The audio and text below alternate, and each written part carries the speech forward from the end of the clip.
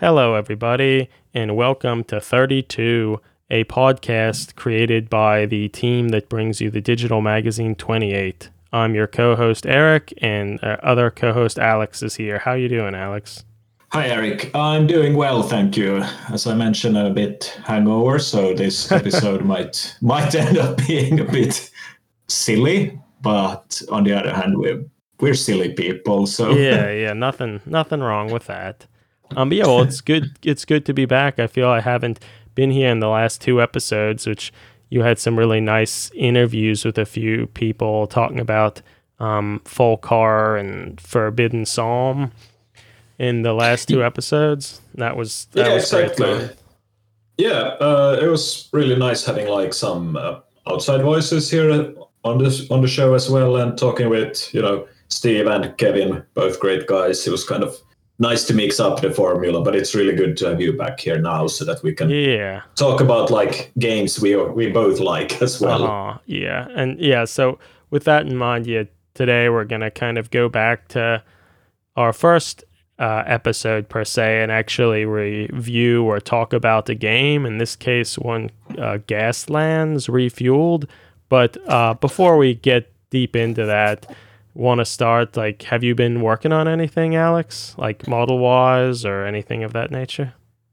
I have actually. I've been doing a bit about old school 80s Lord of the Rings project, and recently I was approached by, I think his name is Colin. Sorry, Colin, if you're listening, and I misremember your name on Instagram, about doing a Tale of Four Gamers, like for Warhammer Fantasy 6th edition.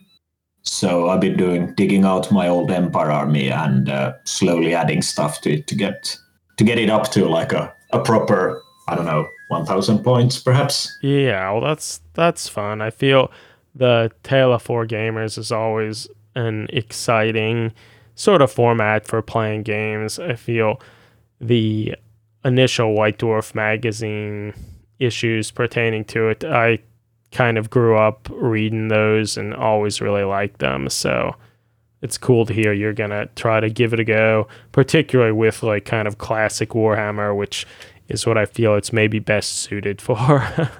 Yeah, I agree on that. I also remember those articles. That was kind of like a high point for me in the old White Dwarfs. I remember because they were also kind of like comical Yeah. and also the sense that they were very affordable in a way. I think they had like £50 to spend per month It seemed, on. yeah. I think it seems, particularly back then, I was pretty young and such. It seemed so much more obtainable than like, oh, make sure you add another 1,500 points because you need to be ultra competitive or something. It was more just a few friends having a good time, adding stuff that they think look cool. Exactly, and also having, how do you say it, non-professional army painters do it, so that the standard, I mean, it was good, but it wasn't unobtainable. It was very much like, hey, I couldn't do it then, but I can do that now. Mm-hmm. So that it wasn't like, oh my God, look at that stuff, I'm never going to be that good. It was more like, okay, this can be done, and it had like, I don't know, a very fun approach. I remember one of the pro tips they gave out, or like one of the persons wrote, was that if you spray paint a cornflakes package yellow and put it on the top of your car, on a distance you look like a taxi. I was just like, I don't know why it was there, but it was just very much this like 90s White Dwarf where they just had random shit in it at times. Yeah, that's fun. So yeah, you don't really see that these days. No. How to fake being a cab. No, yeah, it's a bit different now. Well, that's cool. That's exciting. Yeah, so I've been painting Empire troops a lot, which is always nice, and stuff like that. What have you been up to lately? Have you had time to paint or build or a little just complain?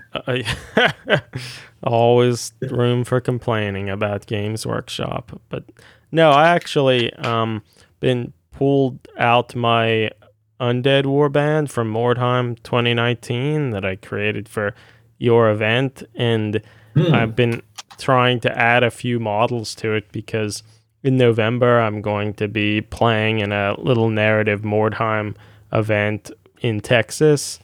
Bill Ford is hosting it, so another kind of Mordheim invitational thing. And I thought it was a fun opportunity to get that warband out, shake the dust off of it, and think about it again and play some games. So I'm excited about that, to go back into the City of the Damned a little bit later after COVID has ravaged the globe. Yeah, I mean, that sounds like a really nice little event, and hopefully you'll send some pictures. Yeah. So we can see what's happening there. Are you going with your brothers or is it you? They're going to be going along as well. So it's a good opportunity to play a bunch of Mordheim. And the Three Stooges, right? Again. That's right. So yeah, so Excellent. That's what I've been up to, and that's been fun. That's been fun. Okay. That's really nice. Is the event like sort of similar, or is it more, how do you say, like focused than Mordheim 19 was? It seems relatively similar. There's a little. It seems as though there is a somewhat of a narrative scope to it, as people are playing games trying to find clues and evidence to the whereabouts of some particular count or whatnot that I think may have been mentioned in some of the lore stuff you wrote for your event. So okay. So it seems relatively similar to your event, like a pretty big focus on narrative, but still playing a bunch of games. But since it's over the course of 3 days, I think more Ultimate games will be played, but we'll see. But it's much more of a focus on narrative as opposed to like list building and your characters like advancing and that sort of stuff. But exactly. Yeah, so I'm excited about that. Yeah, it definitely sounds like a lot of fun. And I mean, it's always nice to, be able to actually play a game now and then. No, it's true. It can be difficult these days, but always fun. Absolutely. I guess, are there any updates we'd like to give the listeners about 28 or any of our projects? The thing that stands out to me is maybe our sort of side project Skulls is kind of progressing along nicely. Yeah, Skulls is doing actually quite well at the moment. Just emailed all the contributors for the first issue, like getting just, pictures of them and short bios, stuff like that. To a little bit shake up the formula from like what we do with 28. It's going to be a little bit different in Skulls and have a more, how do you say, like do-it-yourself 80s kind of look to it, hopefully. Yeah, that's exciting. And I think you said it was going to be maybe the first issue is going to be around 40 pages. So that also makes it a little bit, hopefully easier to put out more regularly. Whereas 28 itself is somewhat of a mammoth beast at times. Yeah. I mean, you're right on the money there. Like, I kind of want Skulls to be a digital version of those, comics that you could buy every week when you were a kid, or like, fanzines you could buy at different gigs, stuff like that. Yeah. So that it's very like focused and nice, and you can read it in like one sitting. Whereas, as you said, 28 kind of keeps coming, so that there's so much material to read that you take a week or a month to actually read everything in it. So yeah. In that sense, it's going to be much shorter, and hopefully, like, we can put them out semi-regularly and like have a few issues every year out. Depending, of course, if people love it. I mean, sure, if people hate it and we still get material, we can still keep putting it out, since it's just for ourselves, basically. But from what I've seen of the submitted material thus far, I think people will be pretty into it. Yeah, I think so as well. We had some really like weird and fun stories sent to us, and it's been funny seeing all the people now doing like comics and just pushing themselves to do really odd stuff in like a very positive way. So I'm definitely like very happy to see the reception and how much people seems to be into these kind of weird things we like. Yeah, well, that's good. And yeah, I guess, so all your listeners, I guess you can look forward to that somewhat soon. Hopefully in November, but, fingers crossed as always. Yeah. Well, I guess with that, maybe we can move on to the main topic of this episode, and that is a post-apocalyptic game of vehicular mayhem, or they say, with Gaslands Reloaded, or Refueled, sorry. Gaslands Refueled. Yeah. But this is a game that was created by Mike Hutchinson and published by Osprey Games. It was, I think, initially published in one of Osprey Games' like little paperback blue books in 2017, but has since been republished, still by Osprey Games, in a larger hard-covered book that contains all the original rules, but also some maybe campaign stuff, additional scenarios, and other things of that nature in 2019. And that's what we're going to be talking about looking at today. And I guess I just thought about this game because it's one that I've been sort of very off and on playing for a long time. Somehow my brother Greg, he learned about the game maybe back in 2016 when it was still in kind of alpha beta form. And he and I, on some of their like forums and stuff, we did some play testing and suggestions about language, clarifying rules and stuff like that. So played it a long while back, before that blue book thing. But it was always something that I kind of liked and wanted to just look at it with sort of new eyes and see your thoughts on it, Alex, so many years in the future and how things have changed. But I guess maybe getting ahead of ourselves a little bit. But yeah, this particular game is one that's sort of like a Mad Max theme in which people will drive like essentially cars around and ram into one another and try to shoot one another. And the sort of design is to use like Matchbox and Hot Wheels cars. So like the cheap, which is really nice because it's so like small and as you said, cheap. You could potentially use other scales and stuff, but it was very much made with the idea of using just little toy cars that maybe your kids have or you have from when you were a kid, or if not that, just go to like a grocery store or something and buy a couple of them for just relatively no money and then play a fun miniature game with them. Yeah, I think like basically the most expensive part of the game is the rules. Like everything else you can get relatively like cheap. I think those cars goes for, 3-4 euros here, something like that. Well, and even the rule book, like it's the base cost is only like $30 for a pretty sizable, well printed hardcover book. And I mean, I think I just ordered it off Amazon and it was like $15. So yeah, I got mine in Stockholm and they have like a loony currency, so it's like 249 Swedish crowns. But yeah, I mean that turns out to be like $25-30, something like that. Yeah, so it's not quite like GW prices, but oh no. Yeah, I mean it's still very and it was more like a joke that it's the most expensive because so everything is very cheap.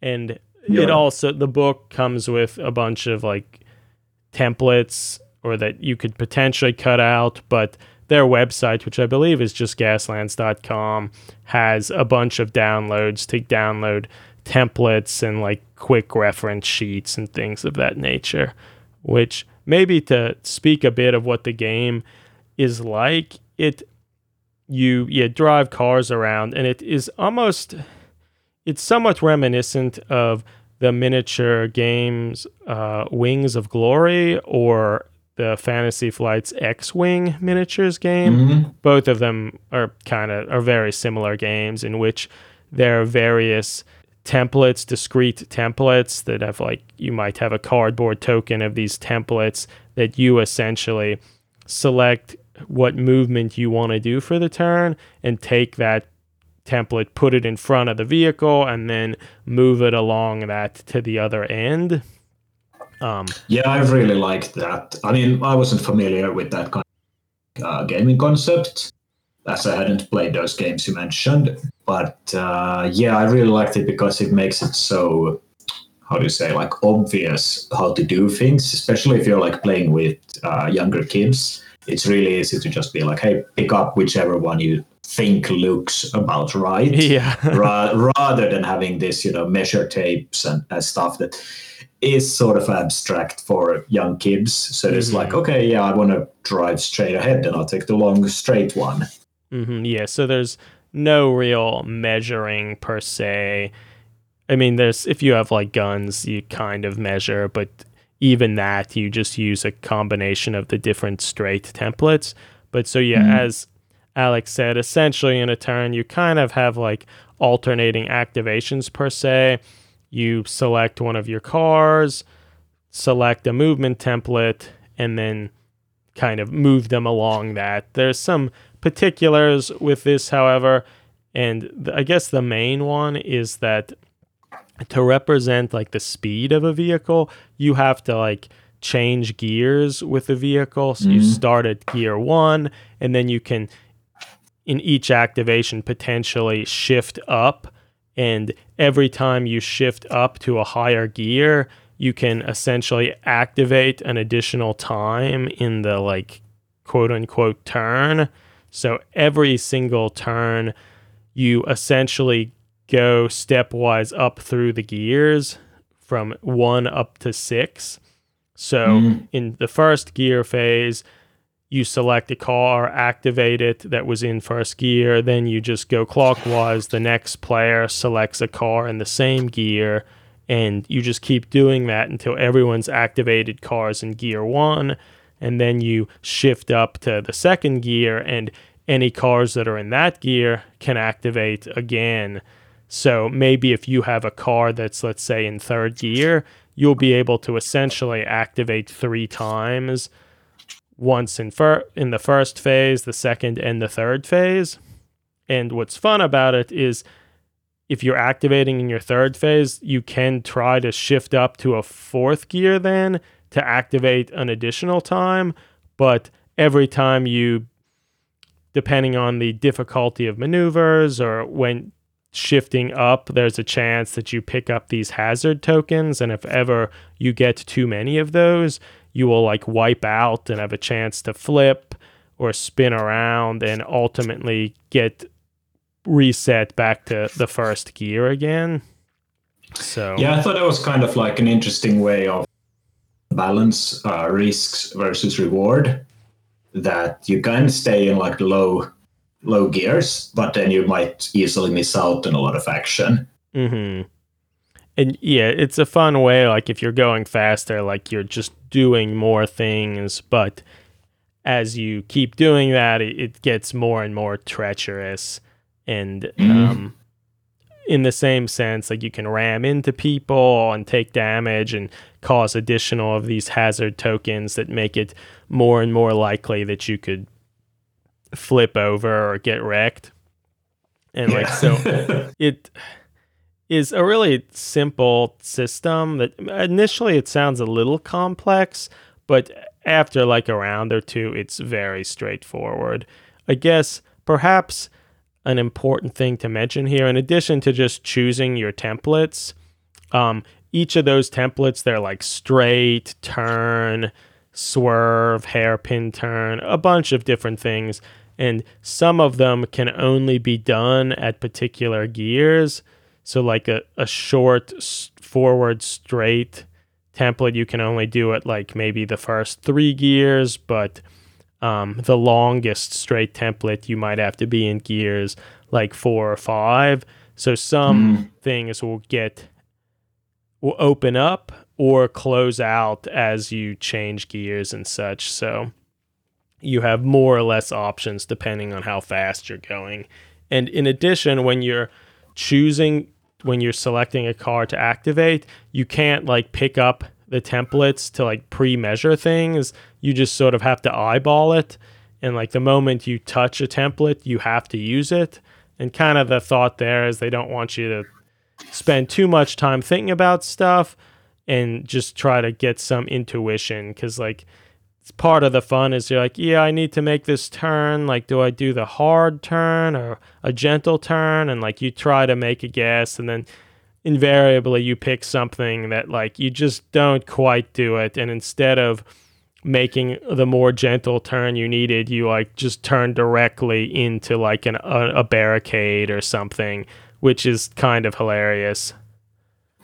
Yeah, I think that's kind of like a fun part of it, that even if you can like see easily that, you know, gear is basically the sweet spot to be in if you want to maneuver, because then you have the most choices, you are going to get like caught up in the action and be like, no, I need more speed. And you are going to like switch gears up and down. One thing also to mention about the templates is that, you know, you can slide if you want to, or end up doing it like involuntarily. And the gears kind of have this nice way of like a puzzle piece to put together, so you know where the slide is going to start, which I thought was a quite nice thing to have.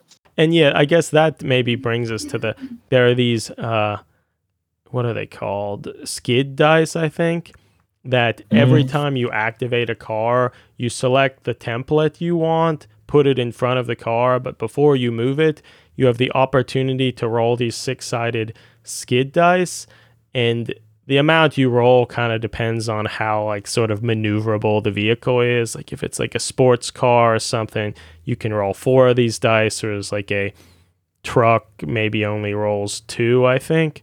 But these dice, when you roll them, they're a bunch of different symbols, some of which, like the best result is a result called shift. And this allows you can spend one of those shift results to shift up or down a gear. So that's how you change gears to go faster. Yeah, I think that was also good. Like you can't always count on being able to do it. Yeah, but once you do that, anytime you shift up or down, you get a hazard token.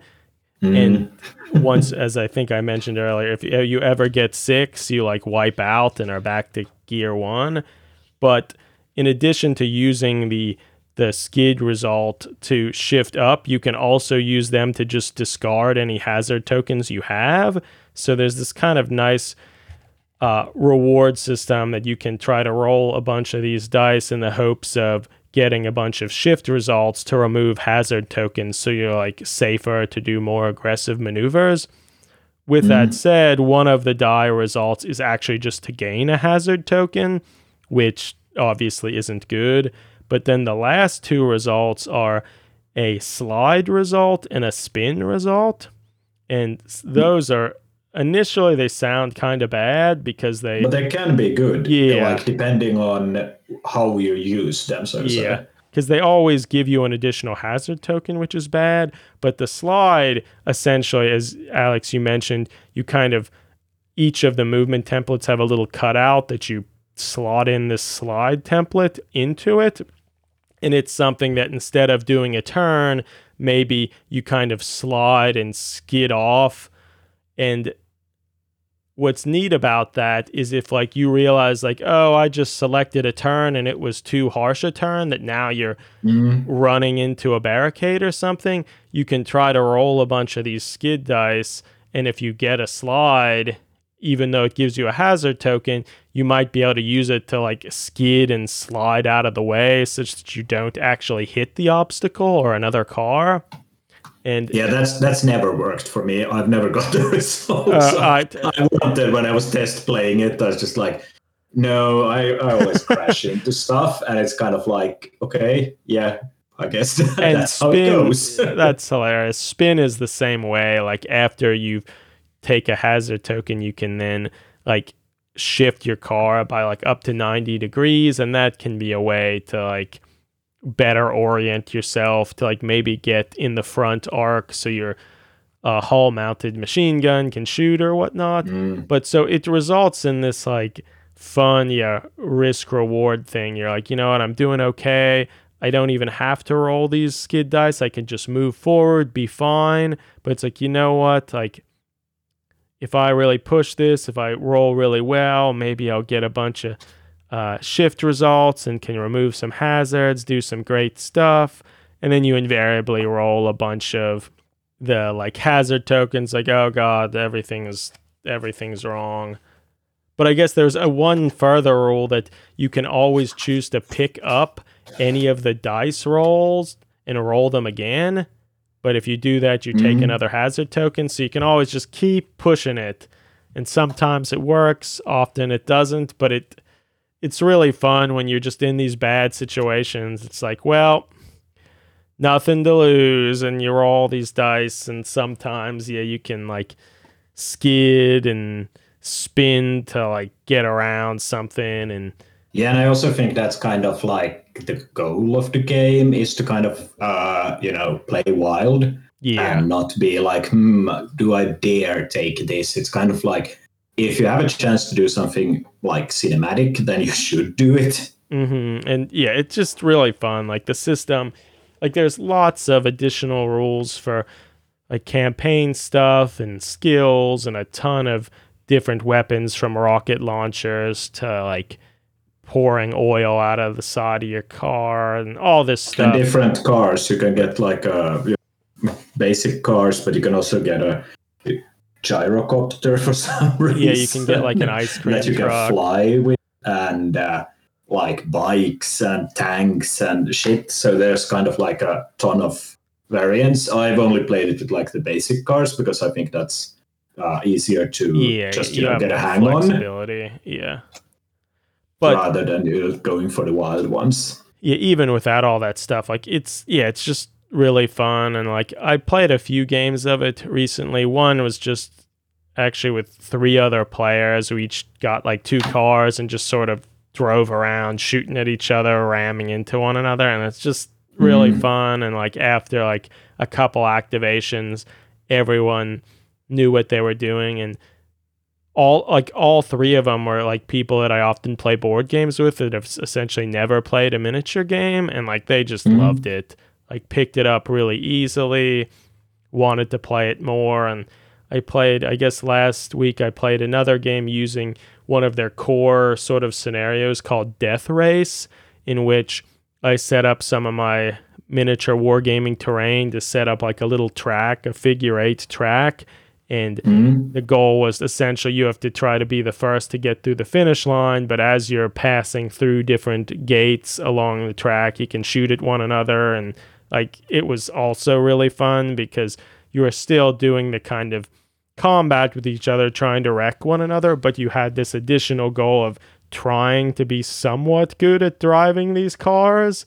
And it obviously resulted in lots of chaos of like spinning when you didn't mean to, or like sliding into other cars, and like just really fun and very Did you use easy use the weapon rule?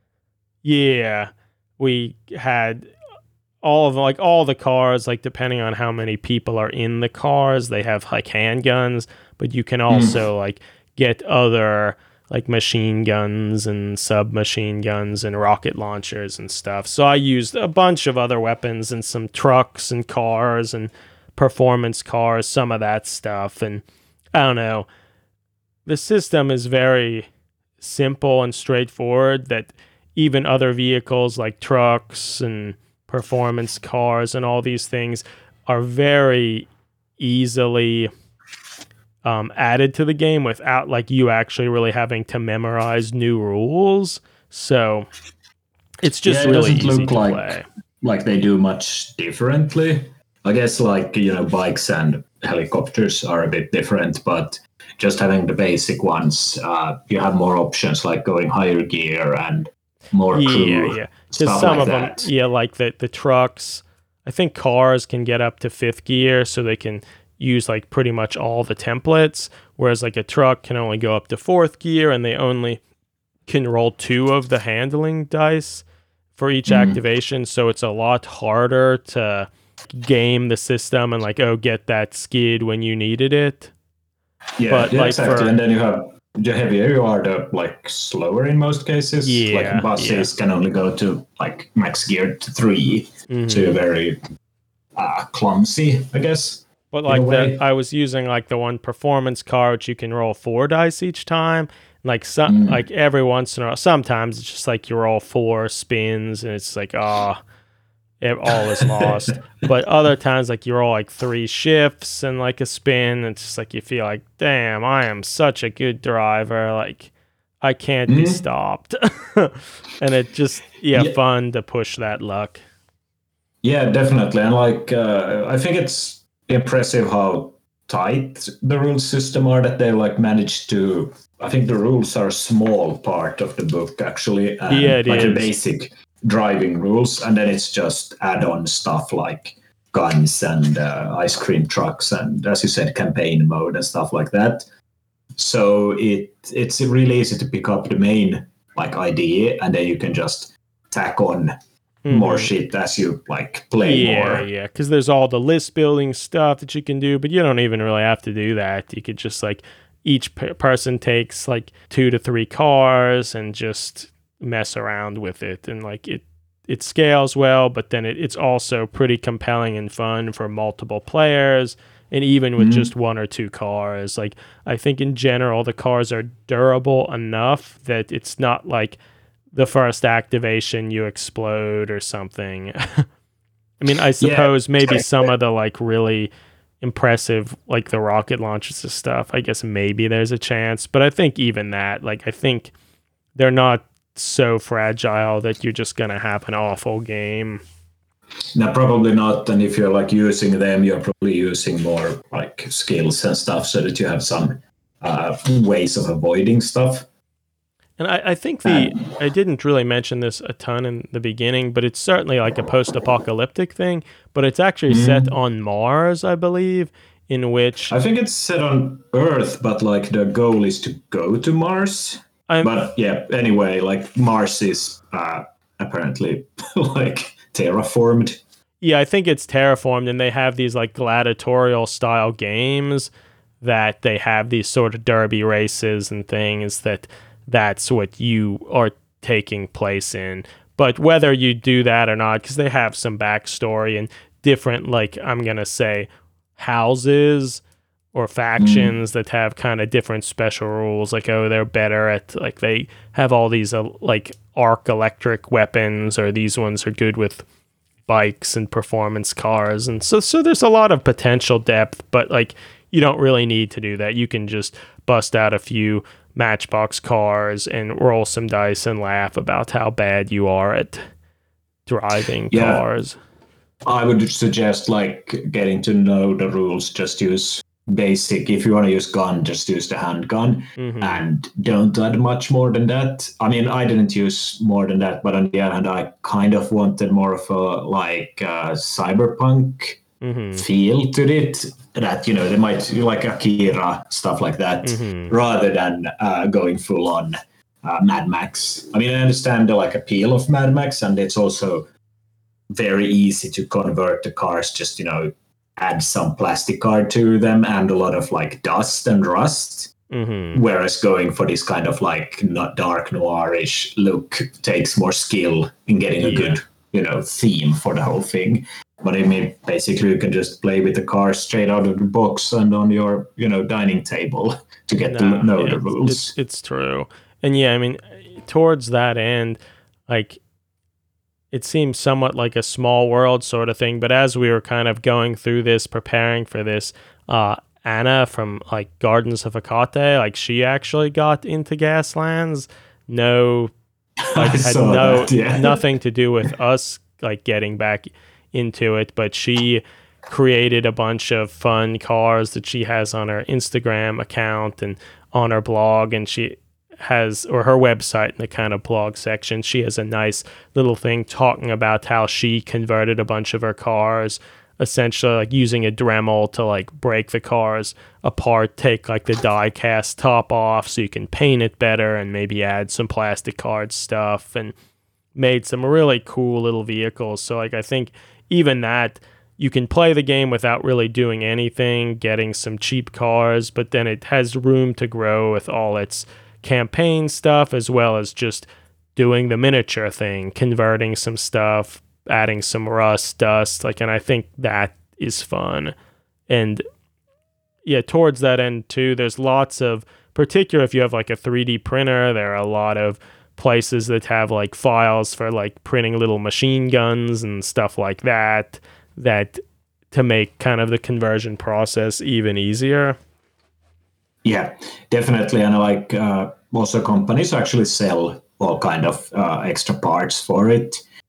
And I feel I went down this rabbit hole of Googling like Hot Wheel conversions and stuff like that to just see like what do people do. And I had no idea it was like kind of its own scene in a way where people, I mean, some do it really like professional and try to make them super clean, you know, give that whole Warnish look to it afterwards. So it looks like a real car in that sense. And I thought that was kind of fun and interesting to see. I haven't done that much work on my own cars. They're kind of like basic, just scratch them up a bit. But yeah, especially like Anna's work is just insane, has this very good dark wave feel to it. Yeah, I have been meaning to try to get the Dremel out and bust a few apart. Hopefully I will do that soon. I humorously got a Tesla Cybertruck Matchbox car that it may never exist in reality, but I have one in miniature form here that I think it could be fun to break it apart and, I don't know, add some guns or whatever to it and see how poorly it can do in the world of Gaslands. I think that's like a good target to do and check it out a bit to see. Just like what is possible. And yeah, I mean, looking at the cars even here in the rule book, they're really nicely done. I wish it wasn't so much like Mad Max Dust, because I'm kind of like not super into that look at the moment. But again, I fully understand why it is. And I think these rules, like seeing all this Mad Max stuff, you could even like play, you know, Gorka Morka style games with this. I think so. If you just like, well, basically, yeah, just use these instead of the rather clumsy Gorka Morka driving rules, and then use, whenever your boys jump out, you would use the regular Gorka Morka rules. No, yeah, I think that could work, and yeah, it's just fun. And I guess, as we mentioned, like a lot of companies will like sell different upgrade kits and stuff. They also, a lot of different places will just sell nice like acrylic templates. So rather than just cutting out the templates, they have some nice like laser cut acrylic templates and tokens and stuff that I actually got a set back, I think right around when it was released in 2017. The creator had some of these made specifically for, and I got some of them, which they don't seem to sell them anymore, but there are a ton of other companies that just do the cutout stuff. And like it was nice because when I had initially played it, it was all with the paper ones, but the little acrylic ones make it like even nicer. Certainly not a necessity, but I would say that's kind of almost must investment if you're gonna play it regularly, because the paper, you know, tear and get all like scratched and stuff. So it's you're gonna have to print out again and again and again. So easy to just buy some durable stuff and use that, or make your own if you're like a crafty person. You could probably just put it on some like thicker cardstock or whatever. But regardless, it's not too challenging, and there are, if you do want to spend a little more money on it, it's there. But yeah, I think I was really impressed with it. Going back to it, it was as easy to learn as I remembered, and I think it still is as relevant now as it's ever been. Like a great game, and something that I would strongly recommend anyone who has even a passing interest in it to check it out. And I think it is honestly a pretty good intro game for like miniature games. It still has some board game like qualities, but then has the opportunity to be painting and converting or not at all. So I think that's neat. Yeah, I fully agree with that, like having it like an introduction game to miniatures, because you don't need to paint that much or like anything. basically, if you want, you can buy one of those terrain map, like a neoprene mat or something. Yeah, something like that, and use that.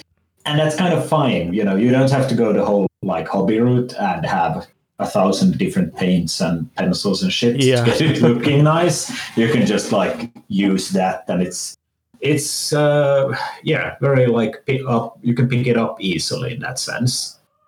One of the cooler things I saw, I think it was like on Etsy or something.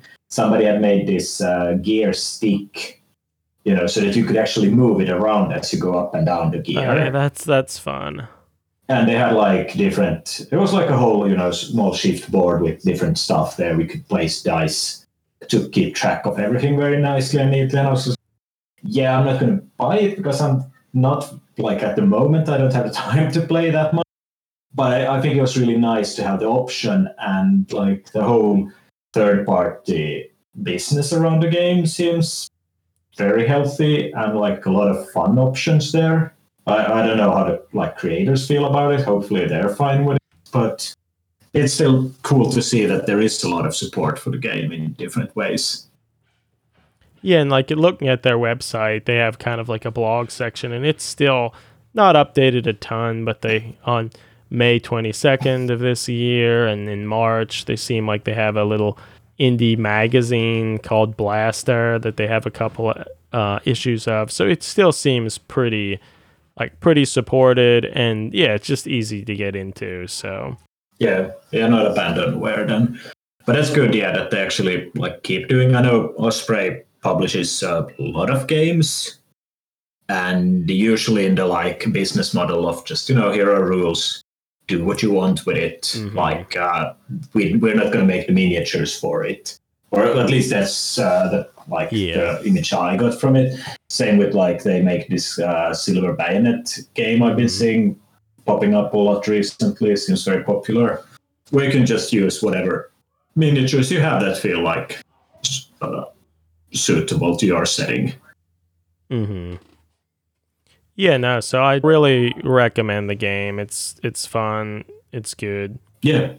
And as we said, it doesn't take that much to get going. You can easily probably from any store, and as long as you can get the hand of the rules somewhere, then you're set to go, or at least try it out. Agreed. I think like most hobby people are still gonna at some point want to do more. They want to build some terrain, they want to customize their cars, and that's perfectly fine. And I definitely like seeing people do whatever crazy stuff they do. No, it's very true. But it isn't necessary, but it's certainly there. So really, really cool. Yeah, it kind of combines in that sense, the board game of like, here's a box, just use the material, and then the hobby where you're just like, oh, you have to paint 100 zombies, hooray. No, 100%. Yeah, but like in a very good way of finding the best balance, I think there can be. Well, I mean, I guess with that, maybe we want to call this to a close. I think we had a nice discussion of the game, and would encourage people to look into it.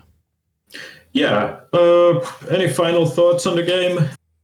I don't think so. Just it's worth, some time to people look into it and just enjoy it. Like, it's fun. Yeah, definitely. And I guess like if some listener has some cool Gasland material, like has customized their cars or something, then send some pictures to us at 28. We always like seeing it, or tag us on Instagram. 100%. But I think we're like had a really good time. Maybe a bit shorter than our usual podcast, but perhaps that's like a good thing at times. It's probably good. And I don't know when we're gonna publish put out the next episode, but hopefully soon. And if any listener have any recommendations for game, person you want us to chat with, or any other material you think we could like to take a look at, then get in touch as usual. No, certainly. But it's been a pleasure talking with you, Eric, and we'll talk again very soon, I hope. No, thanks everybody. Thank you. Bye-bye.